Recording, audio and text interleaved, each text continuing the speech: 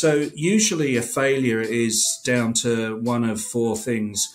Mismatch of market timing. You're either too early or too late to market. And it's often very, very difficult to pick exactly the wave at the optimal time to ride it all the way to the beach. He didn't make any presumptions about how we're going to price it or cost it. He asked for opinion. And it's very important how you phrase this question. Oh, I imagine. And the way he phrased it was, what I look for, Paul, is I look for five things. First of all, there's got to be a great team. And I'm actually very optimistic for the decade ahead. I think we're going to see an age of innovation and discovery unlike anything that we've seen before.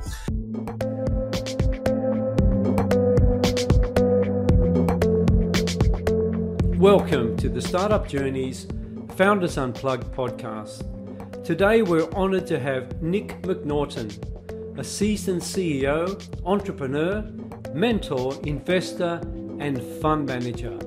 With a remarkable career spanning multiple industries, Nick brings a wealth of experience to our conversation. Nick's extensive background includes successful ventures in the software industry, angel investing, and creating territory-wide early-stage innovation ecosystems. He's played a pivotal role in the success of various startups, including Focus, WinLab, Lithicon, and more. Join me as I delve into Nick's journey from his beginnings in the software industry to becoming a highly successful venture capitalist. We'll explore his insights into creating innovation ecosystems, his experiences as a CEO and board member, and the lessons he's learned along the way. Nick's journey is a wealth of knowledge for aspiring entrepreneurs, providing practical insights and lessons that can guide new founders on their startup paths. Stay tuned for an inspiring conversation with Nick McNaughton, where we unravel the layers of his entrepreneurial journey and extract valuable lessons for startup founders.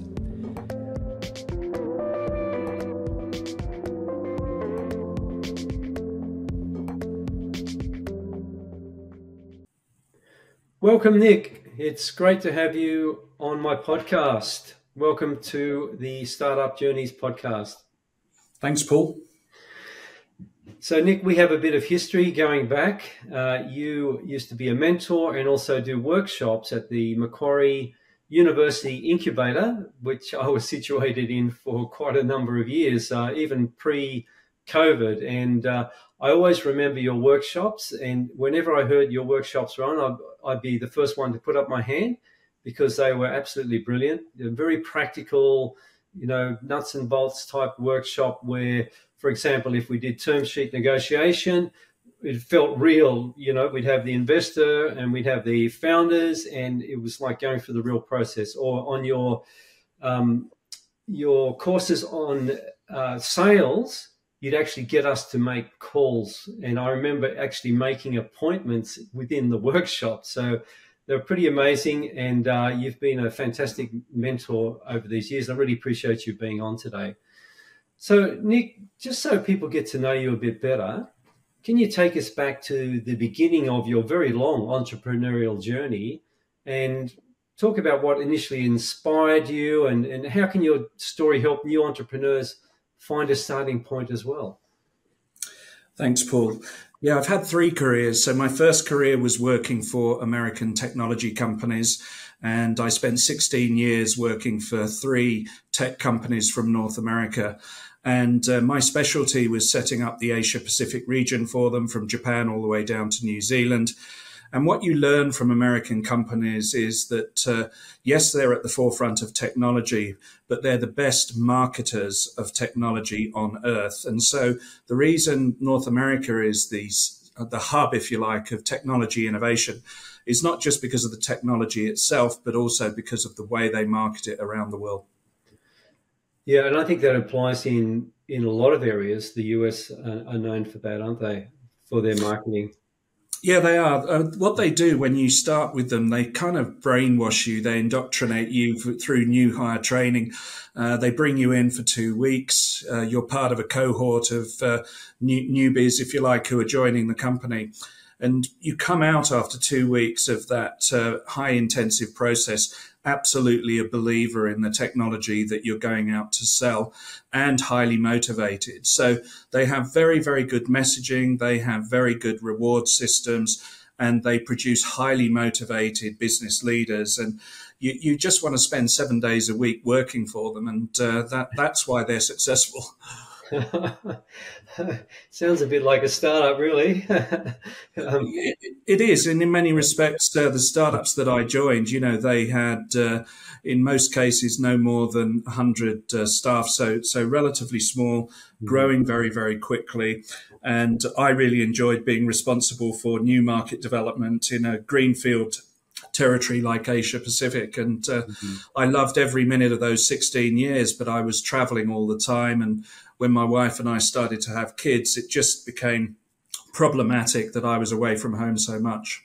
So then I moved on to my second career, which was as an angel investor. And I've been an angel investor now for 25 years. I've invested in lots of software and tech companies here in Australia. Yeah. And so, some of them have gone on to be very big successes. That's fantastic. And obviously we're interested in those successes, but on this show, we also talk about failures and what we can learn from them as well. So a bit later, I'll ask you about maybe some of the bigger failures that happen and what were the reasons or what we can learn from that as well. So then I'm happy to talk about the failures now, Paula, because I think it's really important for your listeners. And so usually a failure is down to one of four things. Mismatch of market timing. You're either too early or too late to market. And it's often very, very difficult to pick exactly the wave, the optimal time to ride it all the way to the beach. There's a technical failure, so it's a visionary capability, but in fact, the technology sophistication is too much and you can't actually get a product to market. Mm-hmm. The third is a team failure where the two founders usually fall apart and decide to go in different ways.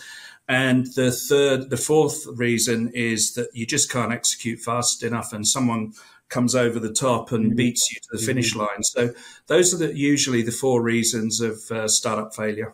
That's interesting. I feel like my startup had all four of those.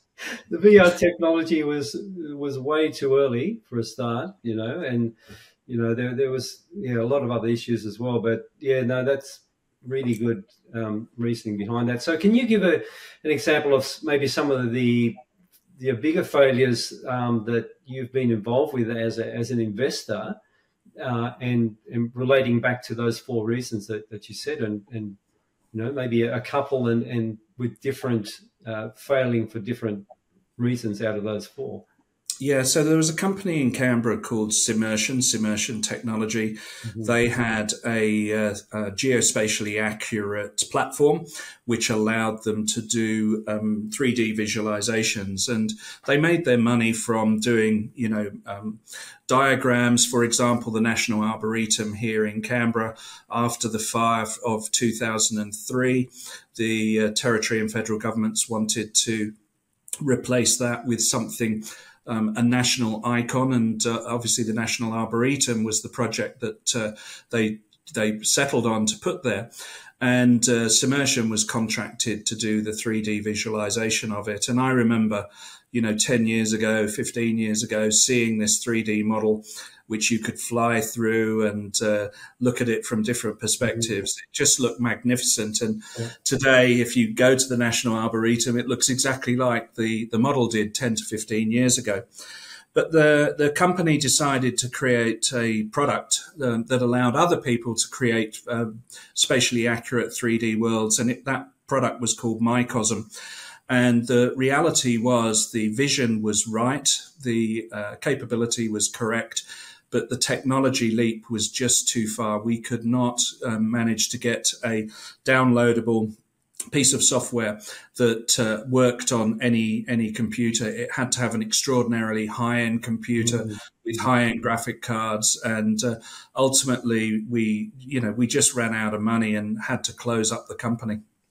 Yeah, it's interesting because I was talking with Bernie Orenstein. You know him from the incubator as well, And we're talking about AI, and AI has been around for 50 years. He was involved even in the 90s with that. And it's just now that it's really taking off because we have the technology or capability for that. Even going back to the VR space, when we in 2017 we were creating 360 video VRs, and we wanted to put it together a certain way. There wasn't a technology for that, and we started to develop it ourselves. But then we were self-funded, and we took a long time to do that. It really blew out. And then others sort of leaped over us as well. So all these different things that happened. So that was a good example, anyway, Nick. Thanks for that. And so, as someone who has a vast experience as a CEO, investor, and fund manager, what advice do you have for new founders who are just starting the entrepreneurial journey, say in the software industry?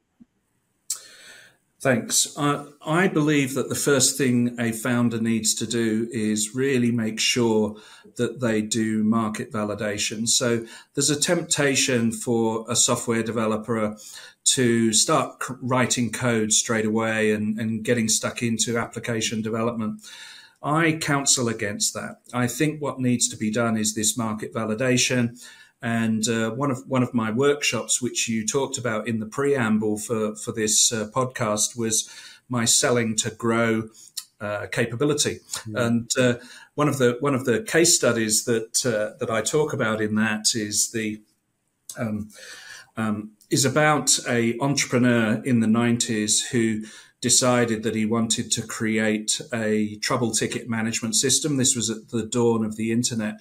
And before he wrote any code, he decided to make 400 calls to prospective customers. And it was really market research, Paul. But what he did on each call, he would reach into an organization. He would find out who was responsible for customer service. Yeah. He would call them.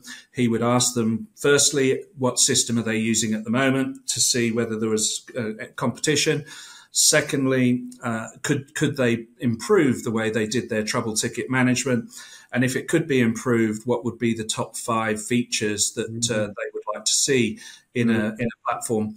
And through those 400 calls, Greg got better at obviously making the calls and listening and doing the discovery. But he got 4 things out of doing those 400 calls. The first thing was he confirmed that there was a need for a online trouble ticket management system. So he got proper market validation. The second thing he got out of it was that he got the minimum viable product feature list. So the top 5 feature requests, which he heard consistently across call after call after call. But not only did he get the MVP scope, he also got version 2, version 3, version 4, version 5, based on the spreadsheet that he collected of all the feature requests that he had. And he categorized them based on the number of times that he heard the feature requests. So the ones that he built early in the application lifecycle were the ones that were most critical to the customers. The third thing he got was he got a captive list of beta users. He asked them at the end of the call, when we ship the MVP in 90 days, would you like to be a beta user? So he got 50 of those 400 that agreed to be beta testers. Brilliant. And the final thing he got out of this, Paul, was he tested his pricing. So he didn't make any presumptions about how we're going to price it or cost it. He asked for opinion. And it's very important how you phrase this question. Oh, I imagine. And the way he phrased it was, how valuable would this be to your organization? Right. I love it. So you use the value instead of cost and pricing. And so he found that, in fact, it would be very valuable to an organization. And then he said, well, what sort of pricing model would you like? And he found that they would like to buy per seat. So, most of them had quite a few people in customer service, and everybody wanted to have a login. So he heard that the customers wanted to have a per seat pricing model. And then finally, he asked them, and how much do you think it should be per seat? And he collected that information from all of these calls. Yeah. And at the end, he worked out what his pricing should be. So these call outs are incredibly valuable, and it saves a founder an enormous amount of time in terms of testing all of these things. Absolutely. It's just such a brilliant case study, that, and it's something that people should replicate. And I know a lot of people are really, hesitant to make calls, and that can be a real trap as well. And it's something that you advocate a lot, and it's so true. It's like there's nothing really better. I mean, social media is great, but sometimes it's a bit of an excuse not to call, because if you actually call and talk to people, it is a different experience and you get different feedback. So that's something I learned from you. Not that I felt like doing sales, I had to be in a certain mood. Otherwise, I felt a bit gloomy or something, and then I wouldn't come across the way I wanted to. But sometimes it's just like the exercise, just go to the gym and then you'll feel better. Just start doing it.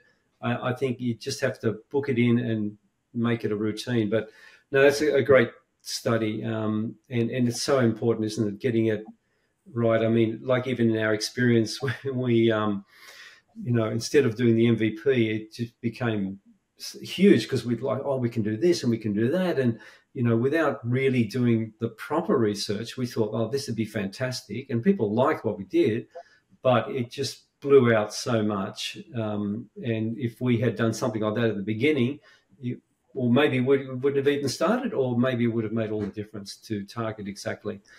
Great. I mean, I've heard even Google, when they did their, forget what it's called, like the 3D glass. Oculus. No, Google Glass, I think it's called. And I think the first one was partially done with a coat hanger or something. This is Google. So yeah, that was a great example. So Nick, entrepreneurs often face early challenges, and I know that from experience. Can you share one significant obstacle that you overcame in your career, and provide insights to new founders how to tackle similar types of hurdles? I think you've got to find a co-founder that mirrors and matches your capabilities extremely well. I'm an ideas guy. I'm a good communicator. I can pitch pretty much any idea that you can come up with, but yeah. I'm not a technologist. So you need to have a co-founder who's a tech god to go with the sales god. And if you don't have either, you're going to be stuck in this world where you've got a piece of technology that's really good, but no one's actually selling it. And as an example, in the co-working space that I'm in now of that. And if you've got a sales god without the tech god, you've sold a vision and an idea, but you can't actually deliver on it. So you need both of them. The chemistry needs to be good. You need to be aligned on the cadence of this. And so often there's a friction between how fast are we running and how bulletproof is the tech going to be when you ship the minimum viable product, and that tension between running hard versus being considered is it's a real tension that I see a lot between early stage founders. So Nick, as a very successful venture capitalist, what key strategies would you recommend for new founders seeking investment? What I look for, Paul, is I look for 5 things. First of all, there's got to be a great team. So we talked earlier on the podcast about the tech god and the sales god. Yeah. I'm looking for people, founders who have been in an industry for, in many cases, decades, and they've lived and breathed that industry for a long period of time. And what they've experienced is they've realized what the fundamental problems are from that particular industry from the inside. They then step out and decide to create a startup that solves that specific problem that they know is endemic within that industry. I really like founders like that. I also like vast micro niches. So vast total addressable markets, but I call them micro niches. So a good example would be a company that we backed in my last fund called Liquid Instruments. It was a spin out from the ANU. The founder, Professor Daniel Shattuck, had been, obviously he was a world-leading academic, but he had also worked for NASA and JPL.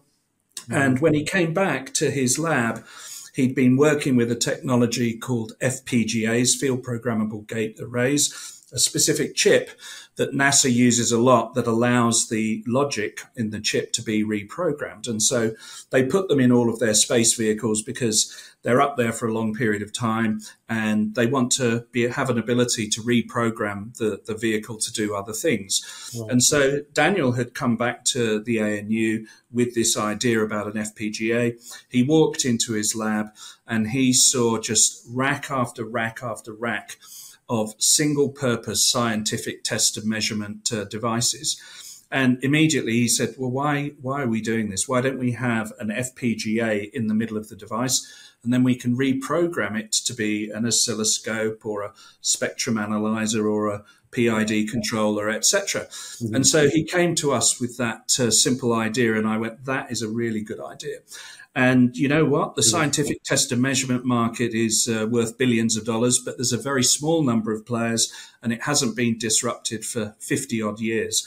And so we liked that because a technical founder knew the industry inside out, saw what the industry problem was, came up with a novel unique way of solving it. Mm-hmm. And literally we provided him with some seed funding. He created an MVP in 90 days that worked. Wow. And straight away we went, that's a great idea. Fast forward to today, Daniel's got a team of about 100 people. He's raised over $50 million. He sells in 35 countries and it's localized into 8 different languages. And, he's destined for greatness. So that's a good example of the sort of attributes and characteristics I look for from founders. Wow. Yeah. And really great story. Okay, I'm just going to go back to the previous question. I was thinking how you were talking about, how founders need to complement each other. So in the case of my startup, which relates to the question you just answered as well, both of us had decades within the teaching and learning industry. We're both trainers and, involved in that industry, particularly like vocational education. And we saw that it was a huge problem. Like the completion rate was really, really low. Students were bored. This is online learning, okay? And so when I came across VR, I thought, wow, this is amazing. You can actually put people in the space and everything else. So we had that you talked about, but neither of us were sales or marketing people. And neither of us were really technologists. I had an understanding of it, but and that was a real issue. I mean, we got involved. We got developers on board. That developed it. It took quite a while, but they did a reasonable job. But then we put probably too much money into that and not enough into sales and marketing. So in those cases, if the founders, same like they're from the industry, they understand it, but they're not technology or sales and marketing, or only one, would you say, put more of your resources into that? Because looking back, this is why I'm highly qualified to do this podcast, because I made just about every mistake in the book. I've looked back and think, should have developed less and put a lot more into selling the MVP. You do teach people how to sell, and it is best if founders sell, but I wasn't successful at for different reasons, like going back to timing and to technology and all sorts of things. But what would you recommend in the case, like in our case, where that similar situation? What would you recommend? I think you've got to really test the market, Paul. So you have to do these calls. I remember actually when we were doing the sales workshop with you, you were actually pretty successful at getting appointments, right? So I think you made 12 to 15 calls and got 3 or 4 appointments for the following week. Yeah. That's a pretty good hit rate. So it tells you that you've got product market fit. The prospect understands that there is a problem that your solution could solve, and you then have an opportunity to go and pitch it to them. So I'm a great believer of pre-selling ideas. So if you can find a business where for various reasons you can pre-sell a concept, so you don't actually build the solution, you sell the concept of the solution. And then, you have the opportunity to potentially bring in revenue before you actually build something. Let me give you an example. So the latest company that I'm leading is called Campus Plus, and we help universities commercialize their research. Yeah. And we do it through a professional development webinar series called PD Plus. Now, this is the period of the year when budgets are up for renewal. So it's the end of financial year for universities. Mm-hmm. Many universities have got unallocated funds. So we've been doing a call out over the last few weeks to our subscribers and new universities to seek if they want to utilize any of their unallocated budgets from 2023 to pay for the subscription for PD Plus in 2024. Yeah. And surprisingly, we're getting quite a lot of success with that. Mm-hmm. In addition, what we're introducing a new capability which we're launching next year called Platform Plus. And it's where we're able to actually have a way of tracking a researcher all the way through their commercialization journey through the platform that we're building. We've trademarked a phrase called the Curiosity Index. And I'm sure your listeners will be interested in how we're doing this. So our belief is that a university which has thousands of academics and researchers, they can't possibly know what everybody's working on at any one time. No. And so they need a systematic way of doing talent identification. One trigger of talent identification is when a researcher, an early career researcher, starts to educate themselves on how to commercialize an idea. So it's the very first moment when they say, I'm thinking about commercializing an idea. I'd better go and learn about commercialization. Mm-hmm. And so they sign up for our webinar series. And it's the very first moment that they've put their hand up and said, I'm thinking about commercializing an idea. Now, we capture them, we track them all the way through their learning journey, and we provide their name back to the university because they're not, in general, more often than not, they're not on their radar. And so what we've done is we've been promoting Platform Plus. We're launching it in March next year. And through these conversations and dialogue, we've been able to hear from our universities what sort of features they'd really like. A good example of a feature request that I heard last week was when a researcher signs up for PD Plus, is there a button where it says, sign me up for the whole season? So instead of having to sign up for 20 individual webinars, can I click a button and automatically they're signed up for the whole season? Yeah. The diary, the calendar invite goes into their calendar. The link for the webinar is there. And so when you have these conversations with your customers, they give you really, really great feedback on things that you go, that's a really good idea. We're going to build that. And so getting back to a point that we talked about earlier in the podcast, Paul, this engagement with your prospective customers is so important because the dialogue helps you, one, pre-sell the solution. And by the way, we've already pre-sold Platform Plus to several universities here in Australia. And secondly, you get all of this intelligence around what they want to see in that platform. Wow, yeah, that's brilliant, Nick.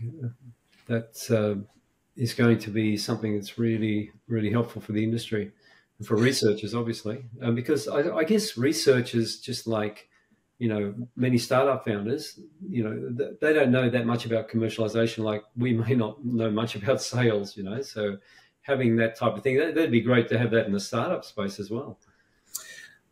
Potentially, yeah. We're really focused on the commercializing research. That's really my last fund where we're at ANU Connect Ventures. It was very successful, but what we learned over the decade of running that, and the reason I started these workshops that you first met me at, was because it became clear that the ecosystem wasn't there to support a founder going on this journey. And, Macquarie University, many universities in Australia now, they have incubators, they have co-working, they have accelerators, they have translational funding, they deliver programs. But 10 years ago, we didn't have any of that. And so what I learned back in 2013 when I first joined ANU Connect Ventures was we needed to build this innovation ecosystem around the community so that an entrepreneur, a founder, an academic could go on this journey. And so what we've done in Campus Plus is we've encapsulated all of that together, and we now sell it systematically to higher education institutes across the world. We're operating in 3 markets now, the UK, Australia, and New Zealand. And it's the same problem in all markets, right? So governments want to see a bigger return on investment from their fundamental research. They want to see more commercialization and impact benefits for society. But there's no one to teach the practitioners how to do it. So that's the gap that we're filling. And we appear to be in the right place at the right time. We're growing phenomenally fast. And I'm actually very optimistic for the decade ahead. I think we're going to see an age of innovation and discovery unlike anything that we've seen before. We're seeing it in space technology. I don't know whether you saw the Starship launch at the weekend. It got further and higher than the previous version, but the inventiveness of humanity at the moment, it's really quite remarkable, and it's a great time to be alive. Yeah, absolutely. We might all be living on Mars sooner than we think. Yes. But no, good point. Moon, definitely. The moon, we will see the colonization of the moon in the next decade. So I'll make a prediction to your readers. Okay. Well, I'll interview you again in a decade and we'll see. Maybe we can interview from the moon. How about that? Deal. Now, Nick, this is probably a bit of a funny question for you because of your involvement in, being a VC and having funds and all of that. It's really high-level stuff. But I have been interviewing some people, for example, Cameron Neal, who does funding for impact startups, which I think is a really worthwhile space. And, he was talking a lot about the gap between, the mums and dads and the initial bit of money to start off with. And then if you go after like an angel investor, it could be, $1 million, but some of them might just need $80,000 for maybe a container coming from Vietnam with fair trading staff or, that gap. And apparently it's a huge gap and it's a real problem. I don't know if you have any thoughts on that with your experience.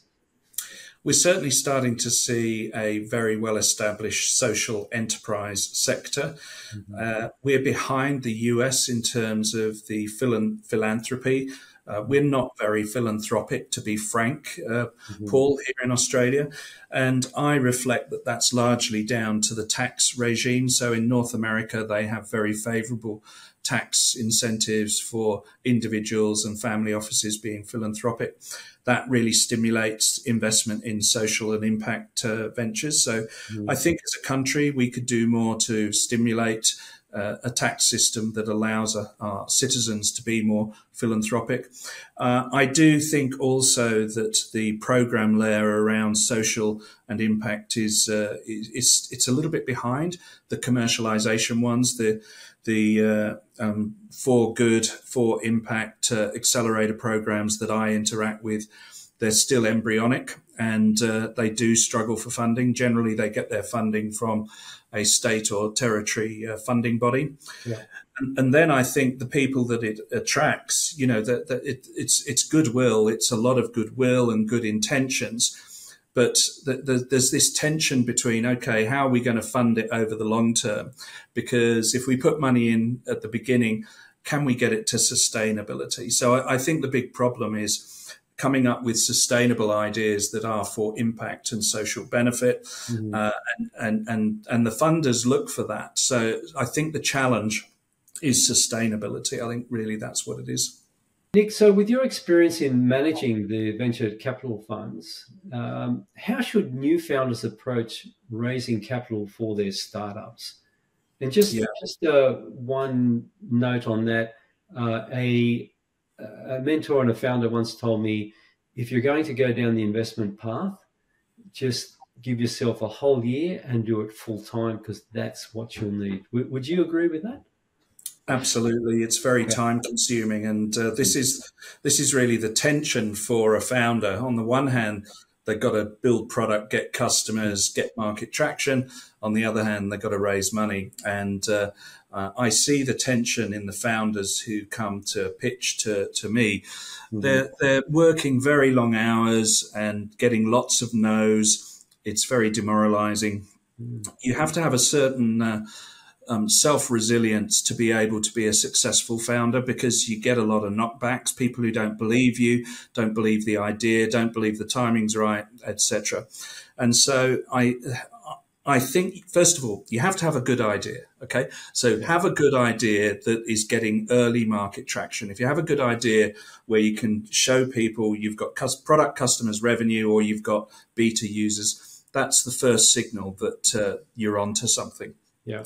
Secondly, you've got to be able to sell it to people very, very quickly. So, you've got to have a clear pitch. What is the hook that's going to bring somebody in, whether it's an angel investor or a venture capitalist who goes, that's a really good idea and I can see this being successful.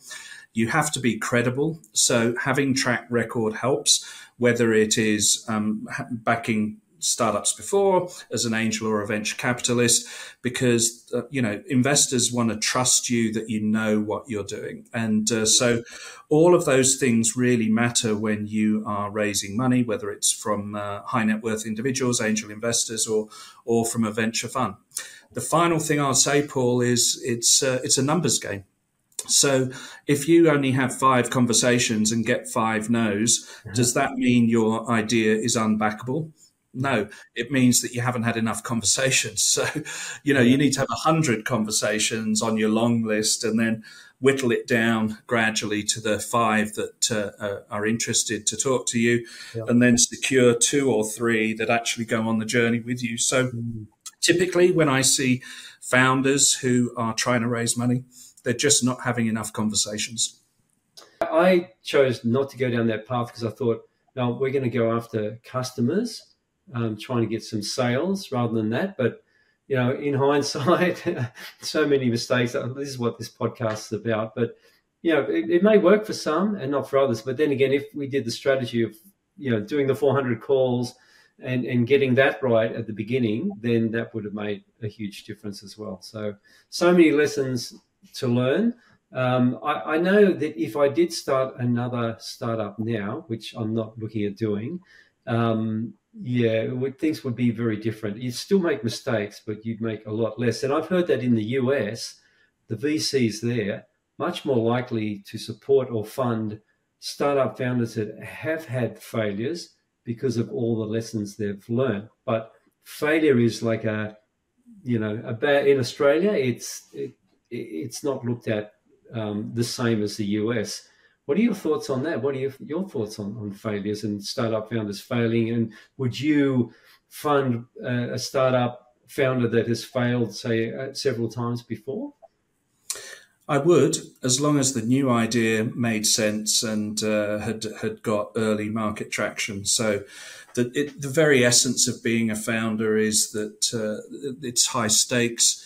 The risk of failure is very high, and the number of people who go on to have a globally successful company is minuscule. But I believe the nothing ventured, nothing gained. I think it's great that we have a much more entrepreneurial culture as part of our society now. Yeah. And in particular, as I've got older, Paul, I turned 60 this year. I feel as young and entrepreneurial as I did in my 20s. I think, we need to be careful to not be ageist. I think good ideas come from everywhere. and people who have lived a rich and broad commercial life have got some insights and perspectives and networks that some of our younger entrepreneurs don't have. And so I'm a great believer in looking at anyone who comes through the door. I don't judge them based on how old they are. I judge them on the quality of the idea. Okay. Yeah, great advice. All right, so to finish off, Nick, if you could leave new founders with one piece of advice or wisdom based on your extensive career, what would that be? It would be self-belief. You have to believe that the idea that you've come up with is world-beating and that it's just a matter of energy, effort, skill, luck, capital that will allow you to go on a very fulfilling journey. And so I believe that we're in for this decade of opportunity. And I know that society is now more entrepreneurial than we have ever been before. And so I'm looking forward to seeing the next entrepreneur walk through the door with an idea that just blows my socks off. And I'm starting to see that every week again. So it's a great time to be an entrepreneur. Mm-hmm. It is hard work and tiring and stressful, as you well know, Paul. Yeah. But I believe that the endeavor is worthy. So I would encourage all of your listeners to take their idea out of the closet, wherever it is, share it with people, test the concept, get feedback on it. And if you have validated it enough, with enough people saying that's a really good idea, you should do that, I encourage you to get out there and become an entrepreneur. Just to wrap up, Paul, I would just encourage all of your listeners to keep plugging away with their great idea, discovery and invention. Test it with as many people as possible. And I'd like to wish them all the success in their endeavor. Thank you so much, Nick, and really appreciate you being on and sharing your wisdom on this podcast. And I'm sure it'll help many entrepreneurs. Thank you very much. Thank you, Paul.